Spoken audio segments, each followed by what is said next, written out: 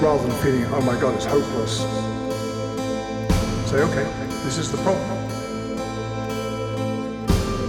Let's be realistic. Let's find a way out of it. And there are ways out. So there really is a possibility to repair this rejected world. Interesting. Yeah. So let's hope. You